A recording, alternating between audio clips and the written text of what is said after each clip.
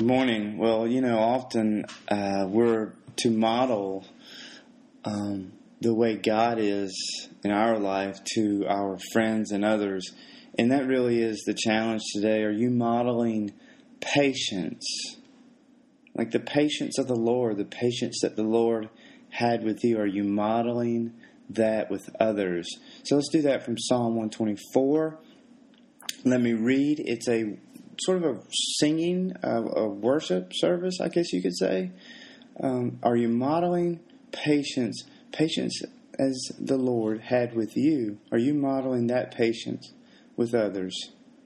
And what if the Lord had not been on our side? Let all of Israel repeat. What if the Lord had not been on our side when people attacked us? They would have swallowed us alive in their burning anger. The waters would have engulfed us, and a torrent would have overwhelmed us. Yes, the raging waters of their fury would have overwhelmed our lives. So praise the Lord, who did not let their teeth tear us apart. We escaped like a bird from a hunter's trap. The trap is broken and we're free. Our help is from the Lord, who made the heaven and the earth. So as we try to reflect on whether we are modeling patience for others, let's talk about real quick what the psalmist is doing here. What they're doing is they're looking back on the struggles of Israel and the people, and kind of during a worship service. And I don't know, have you ever done this? Have you looked back on your life and have you said, "Oh, if God hadn't have been with me on my side and during through those times, and all I can do is just thank Him," because that's exactly what the psalm is doing here. If God hadn't have been there, and then they just break out into thanks, giving, and praise. But in between, there's words of death without God, and that's where some of our friends are. It's swallowed up alive. Raging waters of fury that overwhelmed our very lives. If God hadn't have been with us. We know people that don't belong to God. I mean, if you just turn on the TV and you see strangers, do you have compassion there? We all have family members. A family member that, is trapped in some sort of life of destruction, or a friend, and they're losing that battle. It's very, very frustrating to see some of the behavior and the consequences that go on of people that are literally living a life of living hell, I guess you could say. And for a believer, the world is unbiased, and the traps are very, very frustrating.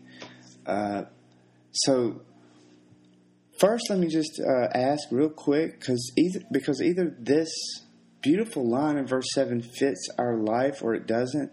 We escaped like a bird from a hunter's trap. The trap is broken and we are free. We see that analogy of freedom of a bird throughout Scripture, and the reason is because birds are very delicate and vulnerable, and the only way that a trapped bird can get away from a trapper is to be released by something stronger.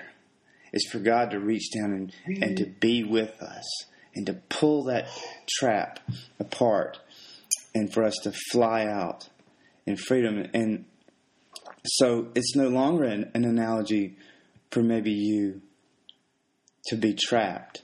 And I'll say it again, I will fight for this generation, and I mean the very young, and through high school and college, and I'll live to encourage believers who are wounded or feel trapped and hurt by even by other believers or the world, and to help those come to God for the first time, not to hinder them. I'll do all I can, because being released is a reality for us, but it's not for many, and that's just simply the truth.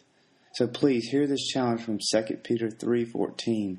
Are you modeling patience as the Lord? And so, dear friends, while you're waiting for these things to happen, make every effort to be found living peaceful lives that are pure and blameless in sight. Be available for those folks lost. Be available. Make time for them whenever you need to. And then verse 15, and remember our Lord's patience, gives people time to be saved. Isn't that just beautiful? And so ultimately, if you understand this, including His patience for those around us, then it is a great joy to give Him praise as we reflect back on our life. And we won't use shameful words. We won't judge. We won't do those things that might hurt someone. We won't make alliances and look the other way when we should be looking into them. We will coach. We will counsel. We will shepherd those that God puts in our life. We won't complain about it. Oh my. This is just such a huge challenge. It's very frustrating because of the behaviors sometimes out there, even my own. But I want to encourage you that if you know a friend, if it's you that feels trapped in your life, God is the one who created heaven and earth. He's the one who can pull the trap apart of loneliness, of addiction, of depression, of a destructive lifestyle, of isolation. Those are all traps of the world. There are many, many more. But remember to have mercy on those. If you've been released and you know what it feels like to be free as a bird, if you've been released, then remember to have mercy on those that are lost these days. Because God has patience. The Lord's patience gives people time to be saved. We need to be there and be available for them. And so who is maybe your friend, or who is that family member? Who is that person that you've lost patience for, that you've decided that you can't do anything about? Well, I encourage you not to give up on them, as the Lord didn't give up on you. And I encourage you even to take it a step further. Maybe write them a letter, send a note, give them a phone call. Intentionally bump into them somewhere. Show them that you care. They'll smell that fragrance of freedom on you if you're living peacefully.